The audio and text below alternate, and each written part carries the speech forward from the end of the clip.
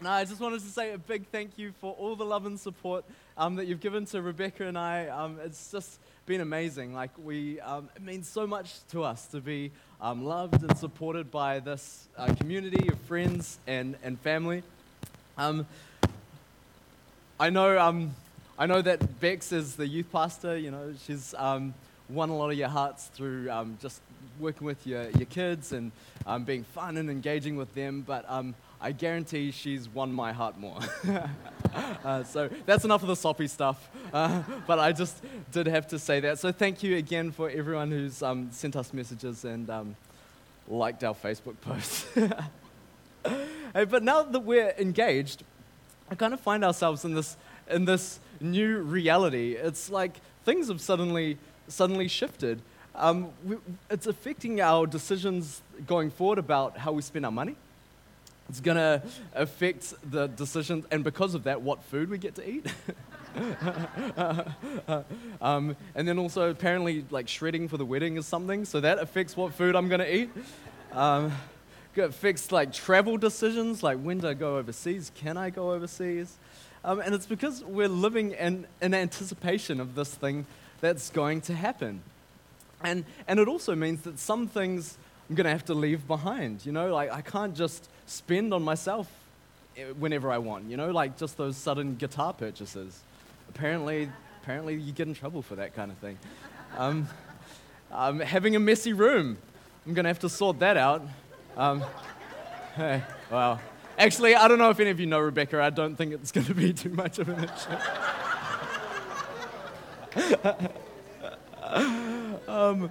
But nothing like firing shots at your fiance.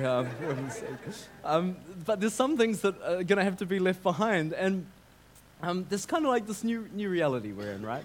And Bex didn't actually know me at high school, which I'm quite grateful for, because that was kind of a different reality then as well. And I think if she had known me at high school, she might not have said yes. Because how many of you had a cringeworthy phase at high school? Come on, yeah. Well, I did. I had an extended one. And because I trust you and love you so much, I'm willing to show you some photos of my cringeworthy phase.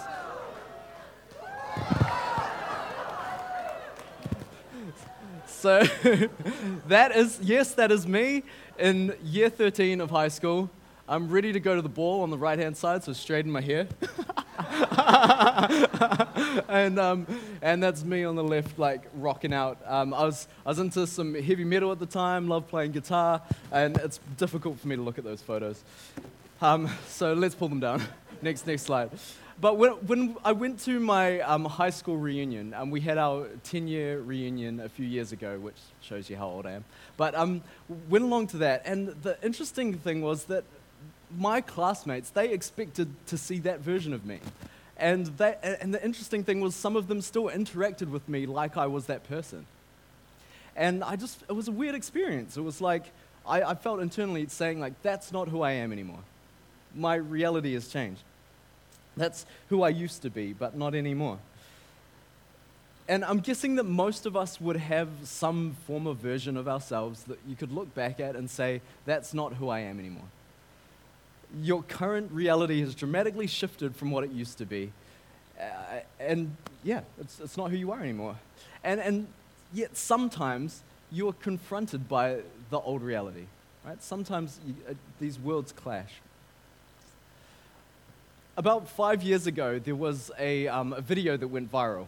And 5 years is a long time in the internet world. So you might have seen it.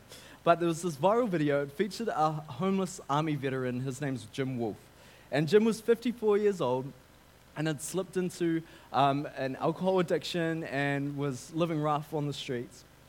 And the video showed this time lapse of a makeover. You can pop the image up of this makeover that happened through this charitable organization. They brought in stylists to trim his beard and his hair, and they put on this sharp suit. And the video ended by saying that after the makeover, Jim had taken control of his life and he was getting treatment for his addiction, and he had some housing teed up ready to go. So it was a very moving video, all about dignity and restoring that to people. And it now has over 25 million views.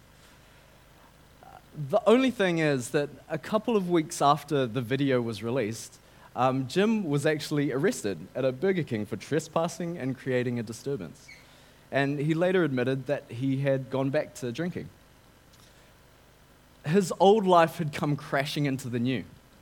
And look, I'm not judging him for that because this is a complex thing. And really, you can't expect a makeover to do that one time. But there was this wrestle going on between this new life and the old life. They came clashing together. And this contrast between an old life and a new life, this is one of the issues that the Apostle Paul wrote about in his letter to the church in Colossae. And we call this letter the Book of Colossians in the Bible. And for the last couple of weeks, we've been diving into this book together. So 2 weeks ago, Matt spoke about how Paul opened this letter by talking about Jesus as this awe-inspiring king that holds all creation together. And last week, we heard from Lee in an awesome message about building your life on Jesus, which Paul was encouraging the Colossian church to do.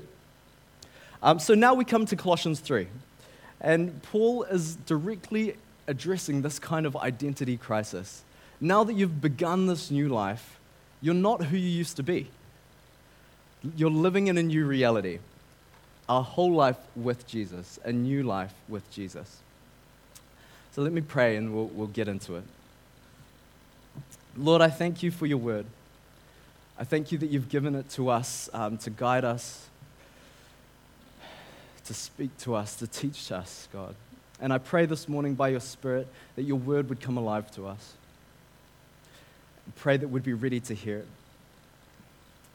And God, I thank you for this new life that you've made so readily available to us. May we live in a way worthy of it, God. Amen. Okay, so let's turn to Colossians 3. We're going to, however you want to do that, we're going to start with verses 1 to 4. Since then, you have been raised with Christ. Set your hearts on things above, where Christ is, seated at the right hand of God. Set your minds on things above, not on earthly things.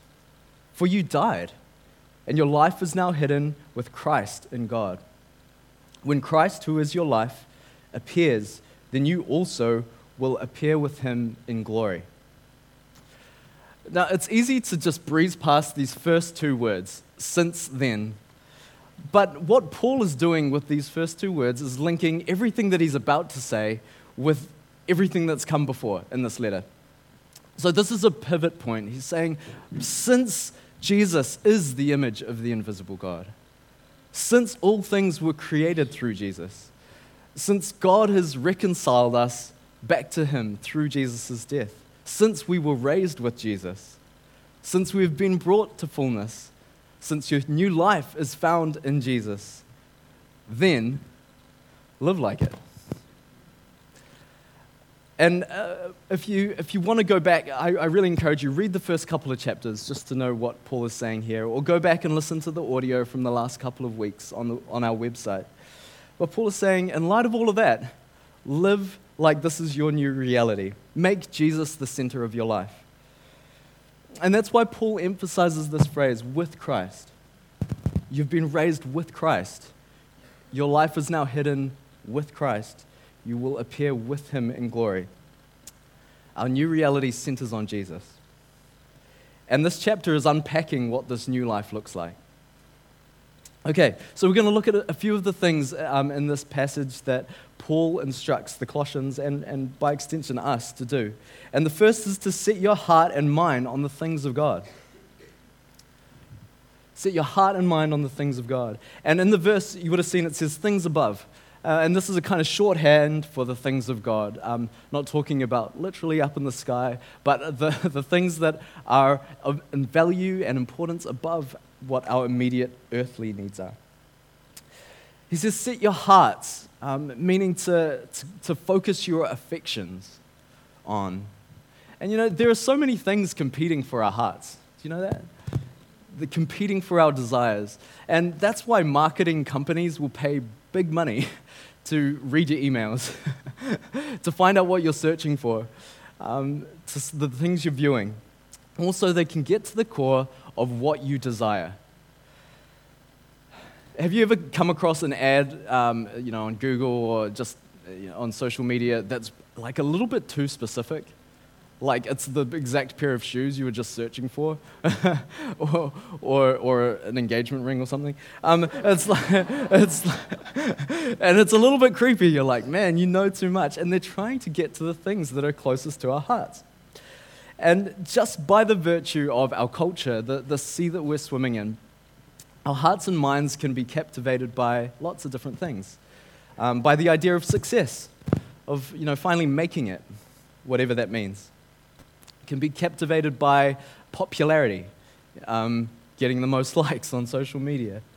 Can be captivated by recognition, striving to be well thought of.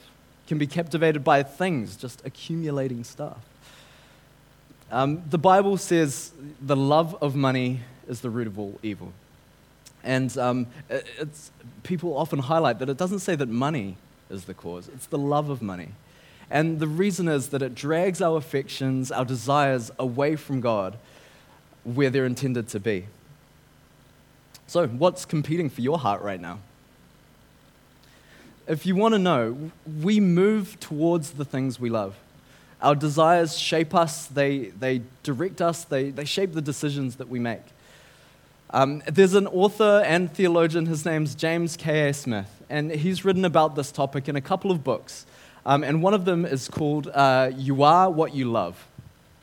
And this is what he writes. Jesus' command to follow him is a command to align our loves and longings with his, to want what God wants, to desire what God desires, to hunger and thirst after God and crave a world where he is all in all, a vision encapsulated by the shorthand, the kingdom of God. It's good, eh? Align our loves and longings with his. That's what Paul is writing. And he also says that God wants our minds too. Set your minds on things above, not on earthly things. And by this he means to intentionally concentrate on the things of God. It's an intentional way of thinking first about God's kingdom. We live in an age of distraction. We've got notifications coming at us every minute of the day. Things compete for our affection, but they also compete for our attention. The New Zealand road toll last year, 2017, it was $380, and it's the highest it's been in 7 years. And it's been rising every year for the last 5 years.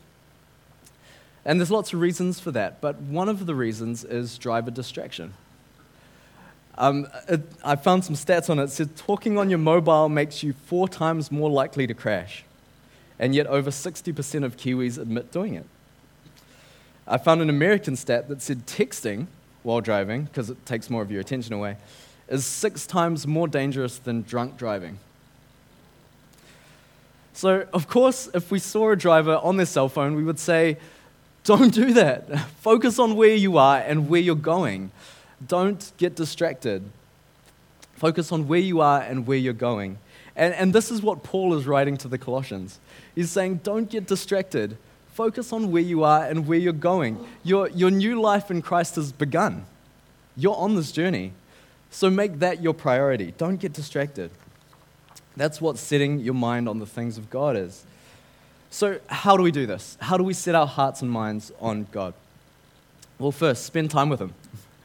You can't grow a love relationship without spending time together. Carve out time to spend with God in your weekly, your daily, your weekly, your monthly, your yearly rhythms. And I love what Lee had to say last week about some specific rhythms that are really helpful for this. Go and check it out. So spend time with him. Commit to him. Love grows best in the context of commitment. It's just kind of on my mind at the moment. This is saying to God, I choose to seek you in good times and in tough times. And I will make a commitment to do that. This is where love grows. We can evaluate things with a long-term perspective. And by long-term, I mean eternal. So not just how things feel or seem at the time, but for a whole life with God that extends into eternity. You know, you could devote all of your time and all of your energy into growing wealthy, but that doesn't translate into your life forever with God. What good is it to gain the whole world if you lose your soul? Approach life with an eternal perspective. And choose to think about the things that reflect God's glory. So Paul writes elsewhere in Philippians that to think about things that are true and noble and right and pure and lovely and admirable, excellent or praiseworthy. And he's not talking about ignoring the hard stuff that exists in our world. He's saying don't waste your thought energy on things that are going to fade away with this world. And just a quick aside on that, there's so much in the entertainment world, that I'm talking TV, movies, games, music, all of that stuff, that is actually focused on destruction.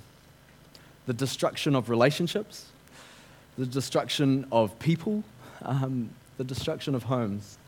And I just wanted to throw that in there as a little heart check. If the games that you're playing or the movies you're watching or whatever it is that's coming into your mind and heart, if it's focusing on relational breakdown as entertainment or killing as entertainment, then I think you need to check that out and check your heart and mind. And I just want to invite you to read Philippians 4 and then weigh it for yourself.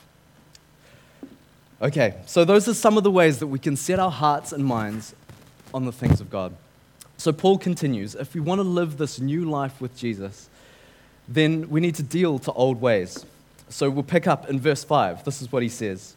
Put to death, therefore, whatever belongs to your earthly nature, sexual immorality, impurity, lust, evil desires, and greed, which is idolatry. Because of these, the wrath of God is coming. You used to walk in these ways in the life you once lived. But now you must also rid yourselves of all such things as these: anger, rage, malice, slander, and filthy language from your lips. Whoo! Paul uses heavy language here. Whoa, there you go. I feel like a dubstep song right now. I really do apologize for the crackling. It's whenever I look left. Yeah, I could do that. He's saying, put to death whatever belongs to your earthly nature. Put it to death. That's heavy language. He's saying, but that belongs with the old life. That's not who you are anymore. And this whole passage, it brings up the topic of sin. And sin is a word that carries a lot of meanings for different people depending on what your background is. Simply put, I'd say that sins are actions or thoughts that are outside of what God has made us for. They are against His design, and so they eventually lead to damage and death. So a lot of people think that sin is kind of a word for fun stuff that God doesn't let us do. Like a mean parent saying, no, you can't have a cookie from the cookie jar. But the Bible repeatedly tells us that sin is actually the stuff that leads to hurt, that leads to brokenness, that leads to death. And God wants to keep us from that. He's more like a parent saying, don't go out and play on State Highway 1, because it may give you a rush for a little while, but you're going to get hurt. So when Paul writes these instructions to put these things to death, he's saying, distance yourself from this old life. Cut it off. It has no place in this new life of yours. You may remember a movie called 127 Hours. It's based on a true story about a rock climber named Aaron Ralston. And in 2003, he was climbing alone in a canyon in Utah when a 360 kg boulder he was climbing down came loose. The boulder crushed his hand and his wrist and pinned him against the canyon wall. And for 6 days, he hung there, struggling to free himself while fighting off dehydration and hypothermia. And he was trapped. And because he was facing certain death after these 6 days, he got desperate. And so he decided and managed to break his own arm and hack through it with a multi-tool that he had in his kit. And then he abseiled down and walked to his freedom. Yeah, so watch the movie, you'll love it. But, it's gruesome, but this is kind of a picture of what Paul is telling the Colossians to do. These are things that are pinning you down, and they're keeping you from being fully alive. In fact, they will take you to your death. So cut them off. Get rid of them. Don't have anything to do with them. So it's important to say the Bible is not primarily a rule book. But in parts of it, it's really clear about things that have no part of our new life in Jesus. And what Paul writes in this passage is one of those places where he's very clear. So he says, put to death sexual immorality. And God has a really high view of sex and intimacy. It's so high that he protects it within the context of marriage, a lifelong commitment. And outside of this, it massively amplifies the damage, the potential for damage that it can do to two people on a relational level, on a spiritual level, on a psychological level. Being unfaithful to a marriage partner can shatter families and cause unspeakable hurt to a spouse. It can ruin careers. Paul's saying, don't go there. That doesn't belong with this new life. Impurity and lust. He's saying even if we avoid physical sin, if we go there in our thoughts, it can have the same effect internally. And lust can distort the way that we view other people. And that's why pornography is so damaging for guys and for girls who view it, because as well as creating all sorts of unrealistic expectations, it actually distorts the way that you view other people. It makes people view others as a vehicle for their own fulfillment. That's not reflective of this new life. Paul writes, put this to death. Evil desires and greed. And this comes back to the affections of our heart. Anything that overtakes God as our number one desire, as our top priority, is an idol, which Paul writes here. And greed, it's a type of sin that's a little bit harder to identify than some of the others. But our culture is badly infected by it. Self-seeking is the opposite of God's way. So put that to death. And then what I want to group together is damaging behavior. Anger, rage, malice, slander, and filthy language. You see, the way that we speak to one another, the way we treat one another is massively important to God. Because he can't stand it when his children decide to cause damage to each other for whatever reason. And there's a massive amount of power in what we say. We have the power to build others up. We have the power to tear them down. And these things, they affect us, the person saying them as well, which is why I think he includes filthy language, because it doesn't reflect the new life that we have, and it draws us away from it. Okay, so there's some pretty heavy stuff. Are we doing okay? Yeah, okay, cool. Paul says, put these things to death. Like, cut it off. It has no place in this new life. So whether it's these things or, this isn't an exhaustive list, but is there anything in your life that is keeping you from living fully alive with God? Do you have something pinning you to that canyon wall that you need to cut away? Is something keeping you from living a life that's consistent with a new life in Jesus? Think about it now. Is there anything? Because God's inviting you to lay it down, to put it to death through Jesus. And I just want to say, whatever you feed in your life will grow. Whatever you choose to feed in your life will grow. When did Minnie have kittens? Was that December? Okay, so the Lilies have a cat. Last December, they had kittens, and one of them was called Orlando. I've got a picture of Orlando. There's the little kitten, kind of rat-sized, and that's how Orlando started out. And Orlando now calls home the Humphreys place, and apparently gets fed pretty well, because that's what he looks like now.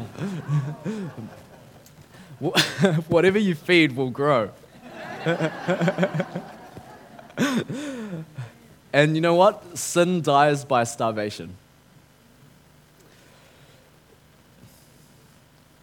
So Paul's saying, don't feed it. Feed your new life. Let's keep moving. Verse 8, he says, we are all being renewed.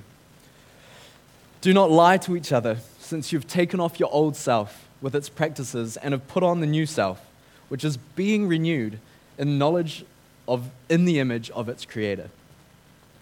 Now, we have this hope that our new self is being renewed more and more into the image of God. And do you know what that means? That means that we're not complete yet, that we are all works in progress. I don't know if any of you went to university and then started your first job. What you find out very quickly is that you know nothing.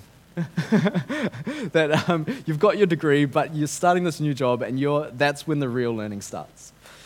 And in the same way, though we've put on the new self, yes, that is our new reality, but we're works in progress. We have some training and some completion to happen.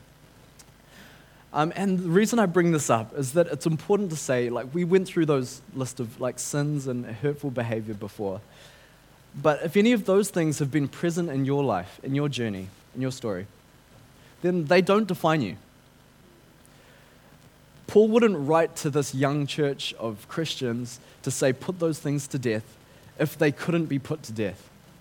He wouldn't write about them if they weren't a current reality that they were trying to work out too. So these things, there is hope. We are all works in progress. You know, one of the damaging things about sin is that it leads to shame. And shame is this thing of thinking that we're not worthy enough for connection.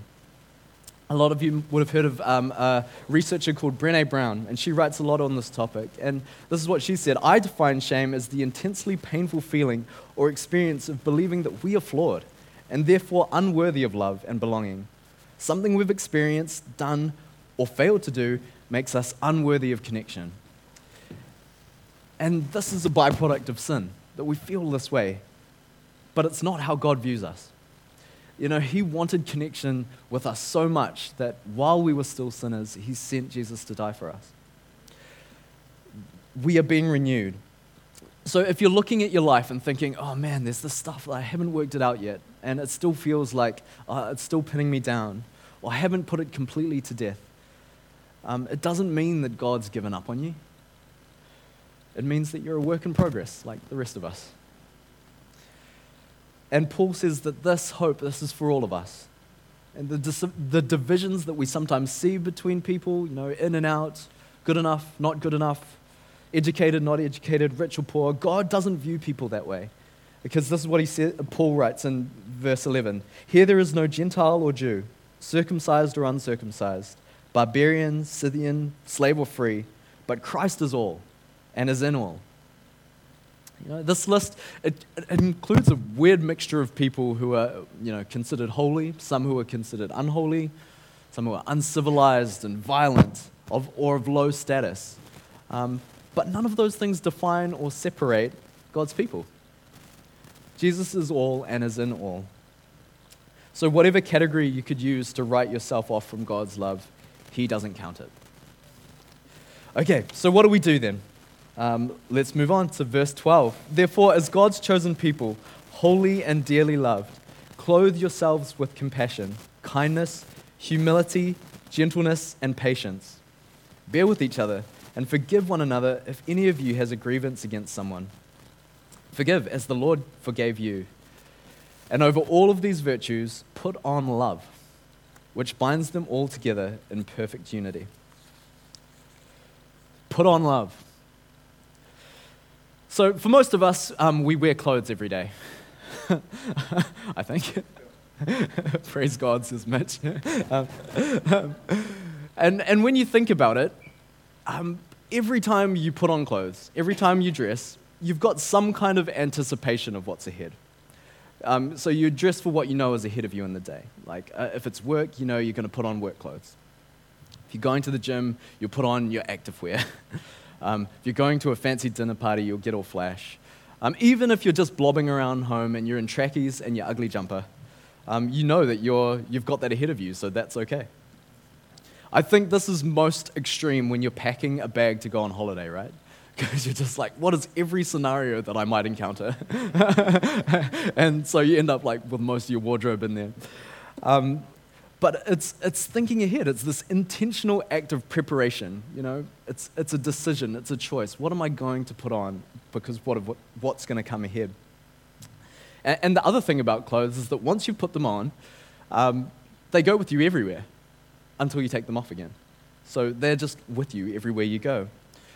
And so Paul is saying to the Colossians, saying, clothe yourselves in this certain way, because this is an intentional act. It's a decision because of the life that's ahead of them. And when they make the decision to clothe themselves with these things, it goes with them everywhere. And this is for us. So he says to clothe yourselves with compassion. Clothe yourselves with compassion. This means recognizing the suffering of others and taking action to help.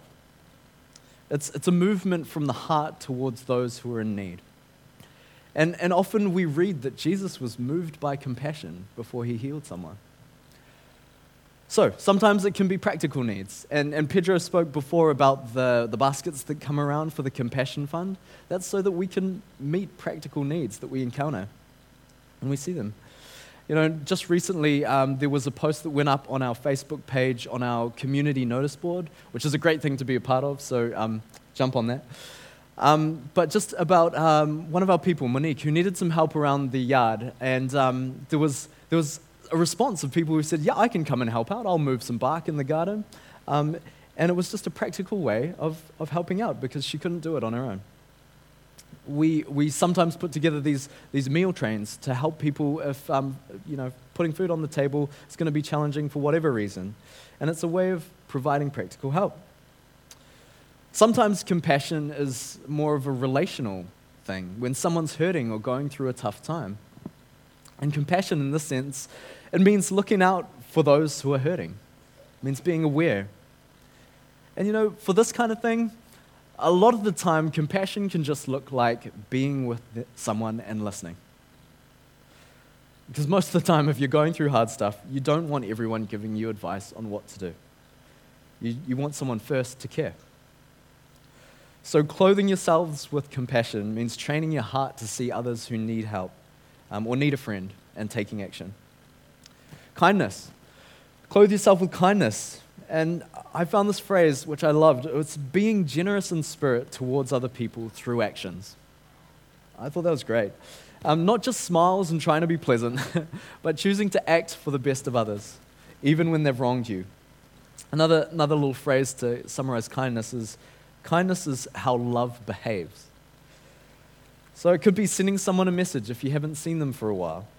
It could be offering to give someone a ride to church if they can't drive themselves. Clothe yourselves with kindness and humility. Clothe yourselves with humility. It doesn't mean having low self-esteem or being weak. It means having strength to build others up. And the pastor, Rick Warren, he said this thing, which is sometimes misattributed to C.S. Lewis. He said, humility is not thinking less of yourself, it's thinking of yourself less. The strength to build others up. And you know, our default orientation as humans is just to focus on ourselves. So when people encounter someone who is truly humble, who will put other people first, who is willing to build others up, it's really refreshing and it's attractive. And Jesus was the ultimate example of this, choosing to wash the feet of his disciples, which was pretty gross. Laying down his life for all of us. So if we're followers of Jesus, this means getting our identity from who we are in him, rather than from outward appearances. It means we don't have to have status, or be on the stage, or behind a microphone to feel important. It means we don't have to strive to establish ourselves over others, or squeeze other people's voices out. We don't have to try to appear to be invincible, or we don't have to always be right. You know, saying, sorry, I was wrong, often requires more strength than blindly pretending to be right. So humility, clothe yourselves with humility. Clothe yourselves with gentleness and patience. So this is letting go of how we think things should go. You know, we can be so keen for things to happen our way and on our timeline that we can trample others in the process. So if you want to live this new life with Jesus, that's not consistent with raging at the trainee cashier who's got your transaction wrong 3 times. It's not consistent with yelling abuse at a learner driver that you're stuck behind. Even if you're stuck behind a silver Toyota Starlet, literally doing 25 Ks down Centerway Road when you're running late, as an abstract example. Never happened. Gentleness and patience. Clothe yourselves with it. And bearing with and forgiving one another. And Paul here is writing about restoring relationships rather than holding on to hurt.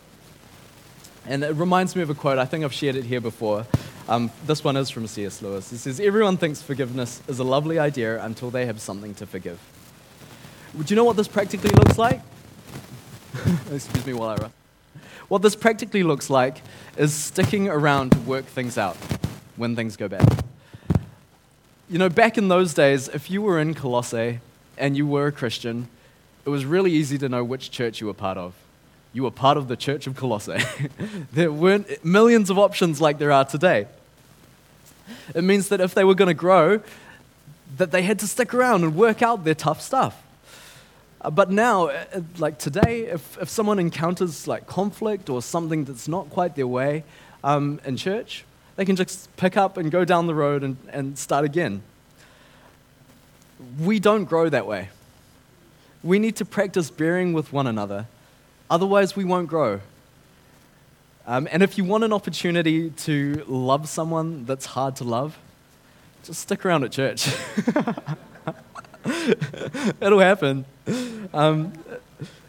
You know, when someone has a weird tradition or a family culture, give them grace. And the interesting thing about our church, we're almost 5 years old, and because people have been moving to the coast, and there's lots of people from different backgrounds, lots of people from different church backgrounds, we have this kind of really dynamic, diverse mix of people. I love it. But from time to time, we're going to find things that kind of like rub against the values that we have, or maybe just the previous ways that we've seen things done. And please, I just want to encourage you, don't make that a reason for picking up and going. There are plenty of good reasons for doing that, but I don't think that's one of them. Let's stick around. Let's work it out. Let's bear with one another and learn to forgive. Paul, he writes that over all of these virtues, put on love, which binds all of them together. And love, just simply put, is wanting the best for another person and taking action to make it happen. And this is to be the garment that we put on daily. When I talked about Jim Wolfe earlier, I kind of wanted to use it as an example, and I was a little bit gutted to read an article that he'd gone back to drinking. But then the more I thought about it, the more it made sense. It's like a once-off makeover isn't going to change your life. And sometimes we expect this to be the way our faith works. But we need to continually, daily, choose to live in the new life that we have with Jesus. We need to put on love every day, put on these clothes daily. Hey, look, I need to come into land. So I want to finish off this passage that we're going to look at today with verses 15 to 17, because Paul says that we don't do this alone. We actually seek Jesus together. So from verse 15, let the peace of Christ rule in your hearts, since as members of one body you were called to peace. And be thankful. Let the message of Christ dwell among you richly, as you teach and admonish one another with all wisdom through psalms, hymns, and songs from the Spirit, singing to God with gratitude in your hearts. And whatever you do, whether in word or deed, do it all in the name of the Lord Jesus, giving thanks to God the Father through him. Man, that's a passage to carry with you. It's a beautiful picture of what a thriving community of people living with Christ looks like. So, the encouragement here is to pursue peace. That's inward peace and peace with each other. Often we pray for God's peace to rule in each other's lives. And if you need more of God's peace in your life, get prayer. I love when we get to pray for people here and you can see just God's peace falls on them and it changes their heart. Reach out to your community for this, because that's what we're here for. And I know that some of us here today need more of God's peace this morning. The encouragement is to teach each other. So get active about learning. Join a life group. Listen on a Sunday. Listen to the worship songs. And we're about to add a whole bunch of new worship songs into our playlist. But we weigh them really carefully to make sure that they are songs of wisdom, that they're songs of biblical accuracy. But get together with people, study the Bible, share your experience, find a mentor or be a mentor. And the final encouragement from Paul here is to be thankful. Let's always bring our gratitude to God. Let's recognize that every good thing comes from Him. That this new life that we're talking about is only possible because of Jesus. So when we get together like this, let's bring our stories of God's goodness. Let's bring our wins, our mountaintop experiences, and offer it to Him as worship. So, we'll come into land here, because we've been gifted this new life in Jesus. It's freely available for all of us. He's taken our old life, and He's given us a new one. That's available to us today. We can step into this reality. But we need to live like it. We need to realize that we've been raised with Him, and our old life, it's gone. It's gone away. Let's live like this. Let's put on love towards our families. Let's put on love towards our friends. Let's put on love towards our co-workers, even our enemies. Let's put on love towards ourselves. God wants us to be people who bring His love everywhere. And that's His hope for all people. And it's His hope for our church. And it's our hope for you. It's His hope for you.